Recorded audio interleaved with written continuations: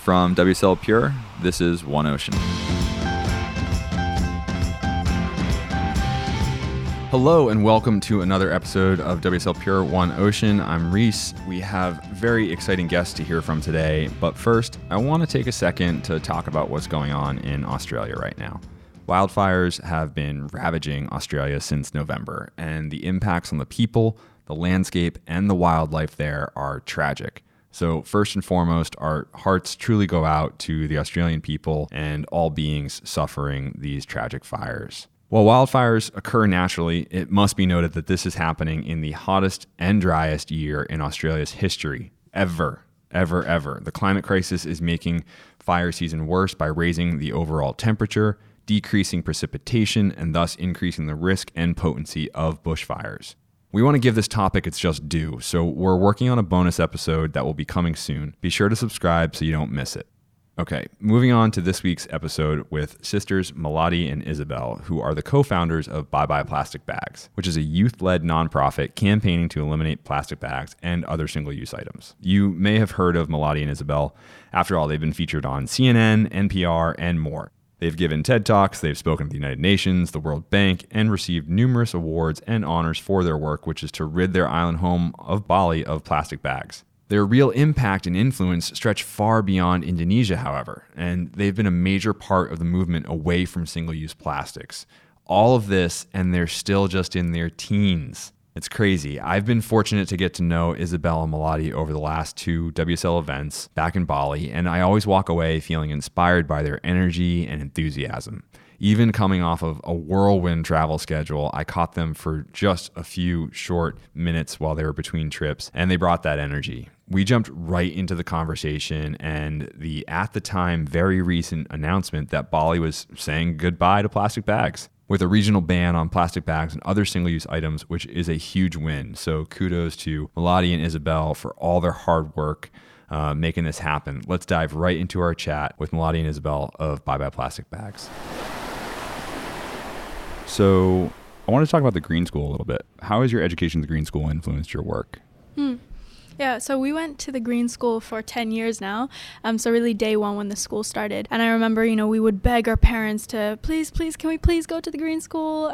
Way back when it first started, and on day one we were there. And I think that, the space that it creates, I think, is really just allows us to take education into our own hands. And I'm speaking on a more personal experience here. It really gave me, it challenged me to say like, hey, you know what, everything is possible, but you've got to come up with it. And I think that is what I experienced as a student there, and what has shaped me to sort of be the person that I am today, and also do everything that I can do with Bye Bye Plastic Bags.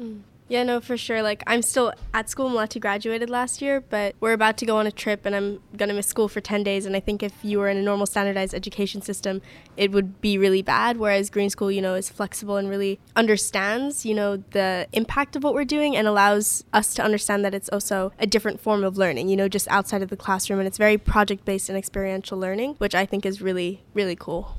I mean, you both seem way beyond, like...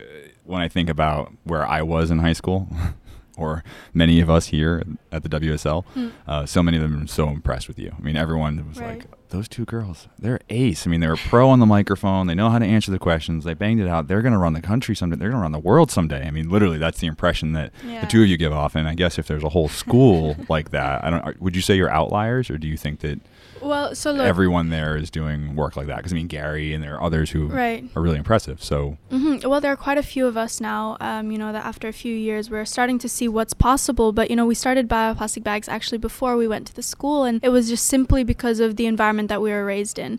And, having that to be Bali, or even, our family situation. And then when we went to Green School, it got boosted even more, So Bye Bye Plastic Bags for us as well was an added life school, is what I always like to say, because through experiences, I mean, we were like 14, 13 when we had to start dealing with government, right? Who puts 13 and 14-year-olds in a government room? Or what about huge events, networking events, shaking hands, being able to hold a meaningful discussion with CEOs and general managers, but really trying to get that call to action that, each and every one of us can make a difference. And I think by standing behind that message at such a young age, it enabled us to be, so well articulated, and because we feel what we're standing for. We really own it. And I think that comes from various things, from the Green School, from our family, from bioplastic bags, and our experiences with that. Do you feel like the Green School is a great model for other schools that should be scaled? Do you feel like education needs to change? Do you feel like there's opportunity there? Definitely. I think there's opportunity there. And that's simply because I truly believe that the standardized traditional education system is broken. It doesn't work for the time that we're living in now. And, whereas we were privileged enough to dip our toes into an alternative education system, I still think that there is an untapped potential here. And that's where really our next project, where we're looking at understanding the deep core of what it means to change the way we're seeing education, right? Because the way I see it is that, learning doesn't only happen in a four-walled classroom. Who says that, right? Because we're learning just as much, or I'd say even more, being out there on the field, climate striking, coordinating and facilitating meetings with other people. It's all valuable real-life skills, and I think that the education system currently and globally is not addressing it. So we're not learning urgent or relevant issues to make us motivated about anything. Yeah, and I mean, as you think about the internet and just our more and more distributed world, there's probably a lot of opportunity there for change, right? And I think about it from the surf world. I mean, we have so many surfers who go on tour at 17 or 18. We have Caroline Marks, she's 17. She's on the world tour, so she's clearly not sitting in the classroom every day. Right. Yep. And so it's how do we change education to make it fit with our modern world, right? Yeah. I mean, I think also the way the education system is shaped right now is that it's one size fits all, right? And I think we're learning more and more that every kid and every child is different, and there's different ways that they like to be taught and different ways that they like to learn. And so I think, it's about creating those alternative education systems that are accessible to everyone, not just a select, handpicked few. Yeah, and then you take those educated, masses, and you look at the youth movement around the world right now. It's really incredible. Looking at some of the bans that are going into place in the United States and what you all have done here. I mean, it's amazing. The youth are leading the charge, right? So it's really, we should all just get out of the way.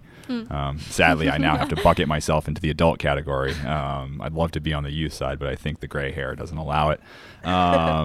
But yeah, I did want to talk more about the ban itself, right? So the ban itself, the name, it's all in the name, right? Bye bye plastic bags. Clearly you went after the plastic bag. There's more to the ban, and the ban is now coming online, hopefully soon. Let's talk about the ban. Can you give me the history of the ban first? Yeah, okay, so the history takes us way back to, All right, maybe the Cliff Notes. There we go. Okay, so this is something that our group specifically has been focusing on for the past 6 years, to really rally this in place. And now finally, after speaking and campaigning with local, regional, and national government, we're seeing the government of Bali actually implement a island-wide plastic bag ban this year. It's amazing. Yeah. So cool. I know, and our entire team is sort of like victory dancing throughout the island, but we're also taking it very seriously because, what we've been trying to say is that, okay, we just talked about education, right? But what about that socialization period that allows people to really change their mindset and understand why this ban is coming into place, right? And I think we've, with other local stakeholders, we've done a real good job about really trying to change the narrative as to and get people feeling like they understand why. But there's still lots of work left to be done. So we're doing a lot of, we call it a plastic patrol. So our team sort of goes out every weekend, and we're sort of active citizen journalists going into these local warungs and these stores and really checking if they're already banning plastic bags, and if not, why? What are some of the challenges?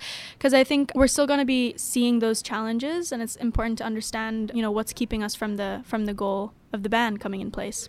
Yeah, it's funny you have the plastic patrol in our office. I've become the default plastic police, but I don't want to be that, and I've never tried to be that. I actively tell my coworkers, hey, I don't. If you use plastic, that's okay. Right. I don't want to be here to shame anybody or anything like that. But then they all talk about it, behind my back. Like, did you see so and so at a straw the other day? They'll like report on each other, and then they started self-reporting, even to the point where they once made a wall of shame, so to speak, on their own. I had nothing to do with it, but somebody had a plastic water bottle, and they're sorry, Reese, and I'm like, it's okay. Don't say sorry to me. Just say sorry to the ocean. Yeah, right. No, but it's serious. Like, it's becoming this, like, especially in Indonesia, and especially again from the young people, it's becoming such a trend to say no to plastic. And it's not, it goes beyond obviously an Instagram post, but we're taking this very seriously. So we're having our, tumbler water bottle everywhere we go. Our, metal reusable straws. We're bringing our own bags, and there's a real sense of pride to this. Like, we're really owning this, and it's just been a real revolution that we've seen throughout our 6 years. But what is in the span of maybe I think 8 months that this has gone so intensely across the entire country, where we're seeing it become such a massive trend to the point where I think that there's no turning back now. No way. Yeah, totally. Now, at the same time, there's been some recent news and some recent trends, both with 2018's, China's National Sword Program, which has essentially disrupted the entire global recycling trade. Right. So for those who don't know on the podcast here, China basically said, we're not taking your trash anymore. I mean, do you want to explain either of that? No? I mean, it's such a complex and huge issue, but basically countries that used to be shipping off their waste to other, well, not poorer, but yeah, essentially developing countries. There we go. Thank you. Now they're not allowed to send that waste off. They're just not allowed to say, okay, goodbye waste, another country can deal with it. Now the problem that we're seeing is that countries are actually having to face the fact that they're producing so much waste. And what are they going to do about it? Right. And this is the essential question that nobody has been asking for generations, and generations, but decades we've been ignoring this question. And suddenly now with this regulation that China is saying, no, we're not taking anyone's waste anymore, we're finally starting to ask it, and we're asking it on a big scale, because this goes directly back to governments, but also to the source of plastic pollution, right? And that's the production that we have to end. So it's an interesting space that we're in right now. And for example, a country like Indonesia, that in 2017 we actually made a goal to reduce 70% of our waste by the year 2025, right? And this was stated at the United Nations conference in New York in 2017. Now 2025 isn't that far away, right? And if we think about it, that's about 6 years away. Same amount of years, that we've been campaigning to get rid of the single-use plastic bags. Not 70%, but just one single-use item, and it took us the same amount of time. So we have our questions with, this entire generalized, scope of what's happening right now on a global scale of dealing with our waste and how we're going to start reducing it. Setting big goals like that, or big statements like China rejecting all other waste, or countries making big goals. It's about making those realistic and tangible steps that we know we can start today with.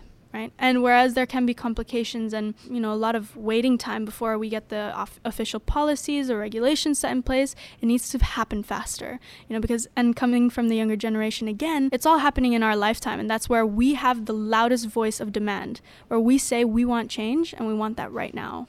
It's amazing. I mean, in general, the youth movement, you look at like Greta Thunberg and what the two of you have done, and just all around the country and all around the world, the youth are leading the way. It's so powerful. Do you want to speak about Youthtopia at all? Yeah. Sorry, I was trying to tee it up a little bit before, but I didn't know if it was not out yet or not. Yeah. I mean, and this won't go to air for a long time, so we actually... Yeah, no, I would love to. Okay. And especially, just tapping into what you just said of like the youth movement, it's rising. And this is just specific to, I think, again, what's happening now. We understand that the world is in trouble. There are so many issues. It's not just plastic pollution. It's climate change, rising sea levels, deforestation, gender equality, education systems. It's everything. And I think young people are starting to recognize it, but they're even better, they're starting to recognize their own power. And so over the past 6 years, where we've had the opportunity to connect with over 50,000 students face to face, meaning we've been in different classrooms, different school systems, we're realizing that there are so many bright young people who are two things: either already on the same path as us, standing up for what they believe in, or who have really, really great ideas but don't know how to take it to the next level. And so with our next project, Youthtopia, we aim to do just that, to give them the skills, the tools, and the experience so that they can come in, find their passions, grow their skills so that they can go back home and really create that change. That's so cool. Yeah, so cool. Yeah, it's exciting. I'm really pumped for it, because I think that this is really just simply the next step.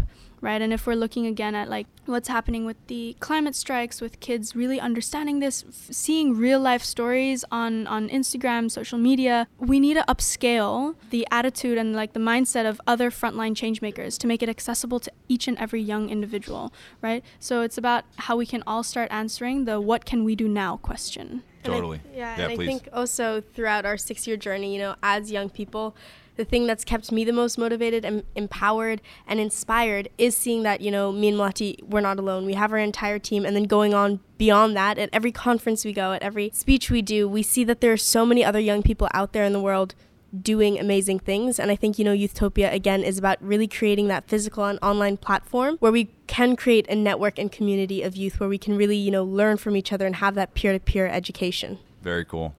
This episode is brought to you by Shopify. Whether you're selling a little or a lot, Shopify helps you do your thing, however you cha-ching. From the launch your online shop stage, all the way to the we just hit 1 million orders stage. No matter what stage you're in, Shopify's there to help you grow. Sign up for a $1 per month trial period at shopify.com/special offer, all lowercase.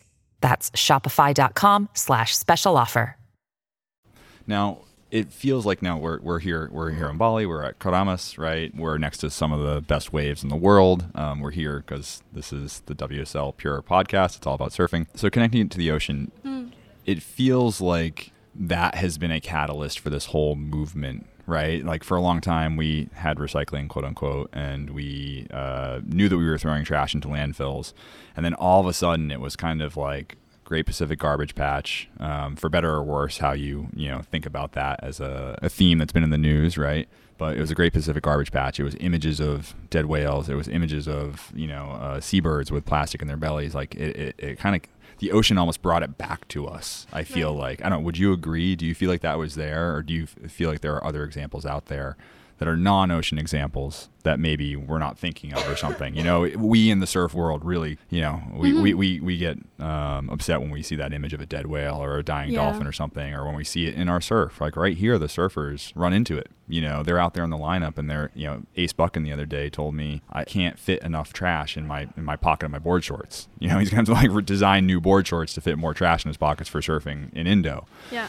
So I guess I'm kind of asking, it's like, it feels like the ocean has played a strong role in that. And would you agree? Yeah, definitely. It's played a huge role in that because it translates something that no other example could have translated, right? There's this connection to the ocean that, of course, all surfers have, but I think it goes deeper. It goes beyond that because the ocean makes up so much of the place that we call home. And it also has other living beings in it. And I think that's where, it strikes a chord no matter what, because we're seeing the harm that we're doing with our daily activities and hitting it right back home to another species.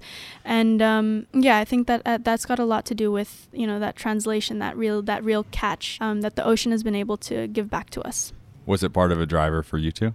I mean, growing up on the island of Bali, for sure. I mean, we don't get much out on the surfboard, but definitely out into the ocean. Our parents raised us for the first few years on a boat where we actually traveled around Indonesia, and that's cool. I didn't know that. Yeah, it was really, really a beautiful way to be brought up because, a boat was our home. So we moved, every time we would wake up, we'd see new islands around Indonesia, the most beautiful untouched waters. I remember flushing my toilet on the boat, and then we were in such a remote space that all of the, what do you call those? It glowed, the water glowed. The phytoplankton? Phosphorus. Phosphorescence. So, and like all of those unique, like adventurous moments of really being out there and connecting on such a pure level with nature, but mostly the ocean, right? Yeah. And I think that has enabled a huge sense of responsibility, but also a sense of like love. It just comes down to that, like we protect what we love. And yeah, it's just as simple as that sometimes. Cool. Isabel? Anything on the ocean? I didn't know you guys grew up on a boat. Yeah, no, it definitely was like a huge part of me and Melati's bringing up. But I think also, we live 100 meters from the beach. So every time me and Melati were young, we'd have these like weird little adventures where we just pack a backpack for a day, with a water bottle and a sandwich and be like, hey, bye, Mom and Dad, we'll see you later. And like 80% of the time we'd end up by the beach, and it was sort of, you know, our quiet space, our playtime space, and we'd, you know, build huts in the middle of the day because it got really hot and things like that, and jump in the ocean with our friends. And yeah, it was always just such a present part of our upbringing that I think we really were able to create that connection with the ocean. That's even awesome. if we're not surfers, sadly. It's okay. You've surfed and you love the ocean. I mean, you grew up on a boat. You spent more time on the ocean than most people. That's super cool. We got a little off track. I do want to go back to the ban a little bit. Going back to the ban, you know, the ban is just for Bali, yeah? Yeah. Well, so far, the one that we've seen put in place is happening in Bali, and it came in a set of 2 phases. So the first one came from our mayor of Denpasar city, Rai Mantra, and he introduced the ban just for the city and just for modern retailers, and that happened on January 1st, 2019. And the governor, very shortly after, he introduced the island-wide ban, not just for modern retailers, but really targeting everything and anything. So plastic bags will be fully banned on the island as of midway in 2019. So the socialization period has been very heavily focused on just Bali, yeah. And then do you think that there's hope for a ban at the national level? Oh, yes. Is there progress there? Is there? I know for a while it was bouncing back and forth between the two, right? The ban was let's do it at the government level, and then it was no, do it at local level, etc. So in the goal that I mentioned earlier of, you know, Indonesia really setting that high target of reducing 70% by 2025, somewhere in that national regulation, you know, they've cut it down into different ways to start tackling that goal. But I think in there, banning plastic bags is already a point of attention. So we're getting discussions where national government is seriously putting this out as a realistic solution for all regional governments throughout Indonesia. But also there are cities in Indonesia that have already banned plastic bags, and this is taken down on a way more local authority execution. But you know, Banjarmasin banned plastic bags, and in Kalimantan a few cities have banned it. So the reason and the special unique part about Bali banning it is a lot of islands look up to Bali because of how transit it is, but also just how if they can do it, we can do it too sort of mentality, which I think it really enables and is empowering for other islands and other local authorities to see the different ways that, you know, first it happened on a mayor level, then it happened on a governor levels. So that gives authority to almost all local politicians to really see, okay, we don't have to wait for that national regulation to come in place. We can start taking that power into our own hands and creating that change. That's awesome. It makes me think of some kids in a town near where I'm from. I'm from Cape Cod, Massachusetts, the northeast of the U.S., right? And there's a small island called Martha's Vineyard and a small town in Martha's Vineyard called Chilmark, I believe. And these kids, I think they were in the 6th grade, wanted to ban bottles. And they said, we're going to go after the water bottle. And we're going to go after soda too.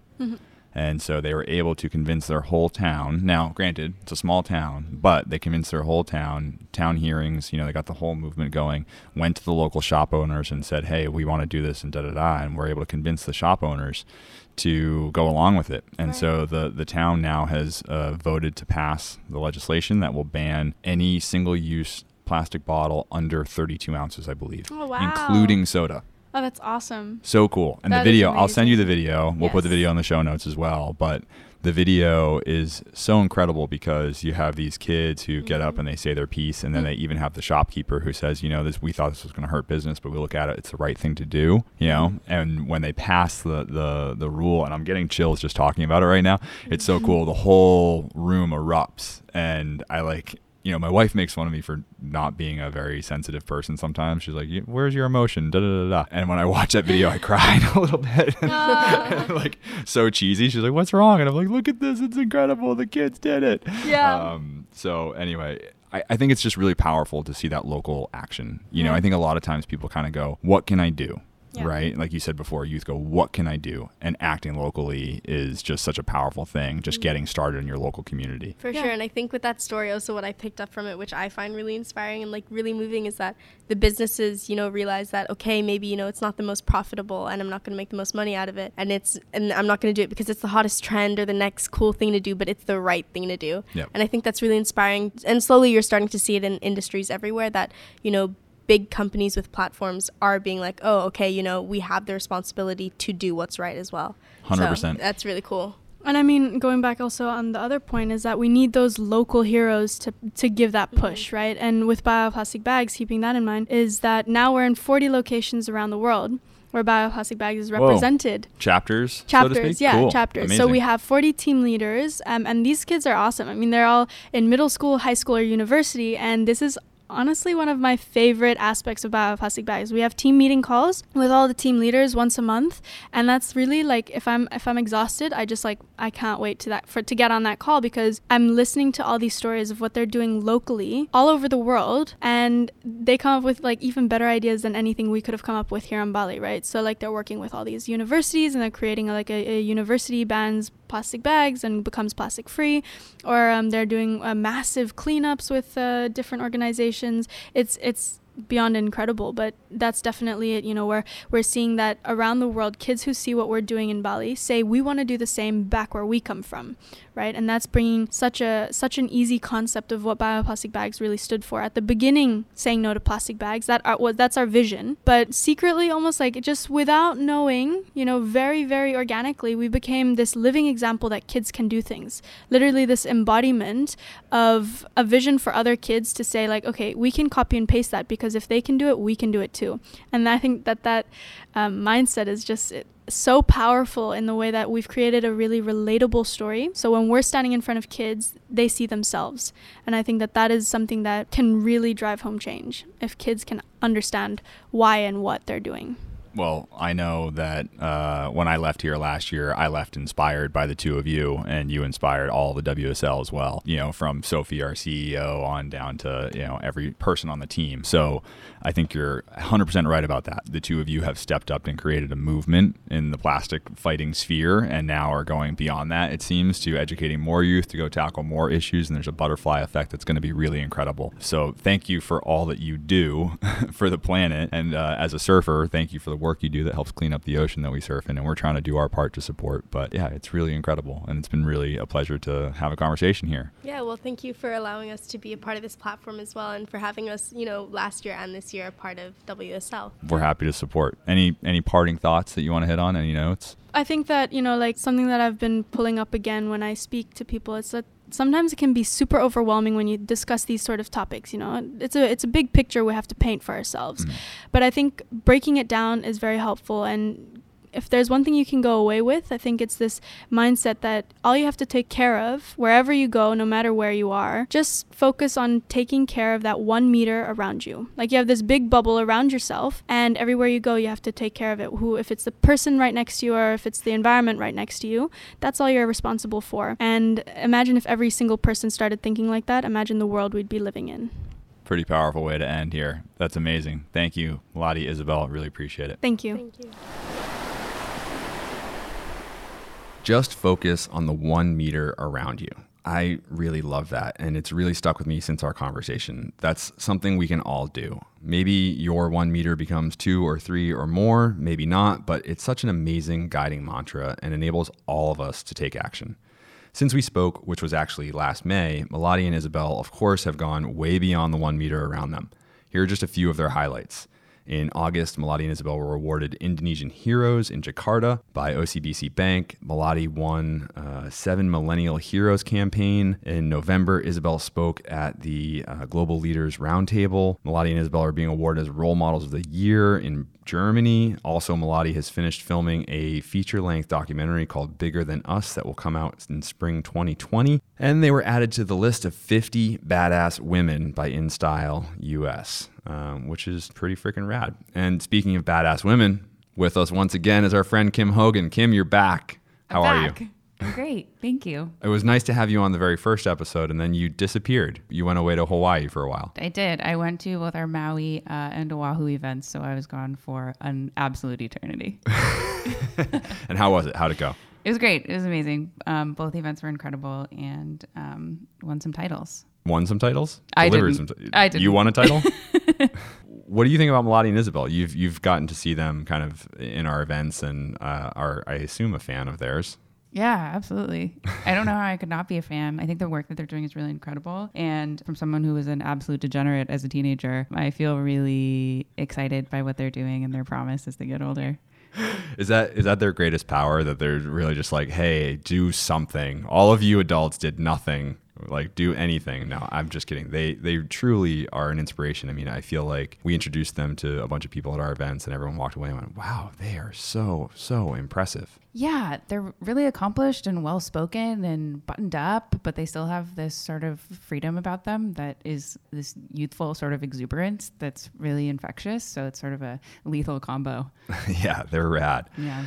Kim, you are back here to do Flotsam and Jetsam, and you did homework. Like you did a deep read over the break. Yeah, I did. What do you got for us? I did. So there was this article in the Atlantic in their January-February issue. You are so posh. You only read the New York Times and the Atlantic. And the New Yorker. It makes me Oh, the most. excuse me. But yeah, and so it's this incredible long read about deep sea mining. And it's about sort of the possible effects of mining in the deepest parts of our ocean. Yeah, so there have been a few articles passed around about this because it's all actually coming up. So many different countries are trying to mine in this Clarion-Clipperton Zone, or CCZ, extends across 1.7 million square miles between Hawaii and Mexico. And apparently there's a bunch of these nodules or whatever of things that we need for batteries. Right. And it creates this really interesting conversation that is, we're building all of these electric vehicles that are supposedly better for the environment. But then in order to create the batteries for them, which happen to use the same materials that are batteries in our iPhones and our computers and all this other technology, we have to mine them at the bottom of the ocean. So it creates this, at least what I took out of it was that it creates this sort of dialogue, which is one sort of evil lesser than another. Yeah, it's pretty bonkers. You can mine them in other places, not just the ocean. And the question is, like, can we do it in a safe way for that local environment? I know that like Bolivia has a ton of material for batteries. So the question is, like, can we do it safely to then get batteries that we need for electric vehicles, or is that worse than just using gas and oil? Exactly. Anyway, it's a deep read. Go check it out. Sure We'll is. link to it in the show notes. The other major issue that I hit at the top of the show are the fires, the Australian fires. I am also snobby and listen to the New York Times or read the New York Times. But they actually have some really great coverage. They have a great Australian bureau, and their coverage has been really solid, particularly how they're pointing out, like, look, this is straight up an anomaly, and this blows apart anything that's happened in the past, and it is directly linked to climate change. And I think that's kind of for me, that's the real story. Like, first and foremost are the people and the animals and the habitat, and we think about them first. But I think this is just such a very, very crystal clear example of what's to come, and we probably haven't seen the worst yet, and that's really scary. But I think what's been cool has been seeing the surf community step up. And seeing even, in the Golden Globes or whatever it was, some of the actors, like Russell Crowe, I think, like, sent in his speech and was like, hey, Gladiator says this is climate change. And seeing some of our athletes step up, which is pretty cool. Have you seen some of their stuff? Yeah, I saw Lakey's post the other day, and it's just been sort of around, and like Mick and Joel are doing that. They're like auctioning off a day to surf with them. Oh, really? Yeah. Where do you get to surf with them? Somewhere in Australia. Oh, okay. All right. I don't know. But yeah, it's sort of been around, and the whole like Wright family is really involved. Like Tyler's really passionate about animals, and like she had the little tiny dots in her story the other day. There was like so much information around like where to donate and how to help. And it's another one of those, like we talked about it when we were talking about the Fight for the Bite, where you're sort of surprised to see this community come together for this thing. And it's really beautiful, and it's really powerful to see surfers sort of using their platforms and their voices and their passions to support something that really matters to the whole world. For sure. And I think one of the coolest people I've seen who's supported, who surfs or has surfed, is Celeste Barber. I love her. My wife and I crack up at her Instagram. She's hilarious. If you don't know her, she's an Australian comedian / I don't know, political figure maybe someday. I don't know. She's amazing. But she started a fundraiser, and she's raised like $26 million in just a couple of days. Yeah. It's awesome. She's doing more than like, there's so much on the internet that's like she's single-handedly like bolstering the Australian, like she's an Australian government on her own. Because, she's winning. Yeah. For sure. That's rad. Well, I mean, again, like it always goes to whenever there's these tragedies, the old Mr. Rogers sort of adage of like, look for the helpers and be inspired by them, and then figure out how you can help. So we'll link to a couple places where you can donate. That's it for this week's episode. Kim, thanks for being here. Thank you so much for having me. And thanks everyone for listening. If you haven't already, please do subscribe, rate, and review, as it helps people find this podcast, and it helps us reach more people to increase ocean literacy. As always, you can find us online at WSLPure and WSLPure.org, or feel free to shout us an email at oneocean@WSLPure.org. Shout us an email. Did I really just say that? Yeah, that's not. Just shout us an email, you don't everybody. Shout emails. Some people I mean, do. Shoot us an email, shout us an email, whatever you want to do. Tell us how you're helping improve the 1 meter around you. Thanks for listening. See you next time.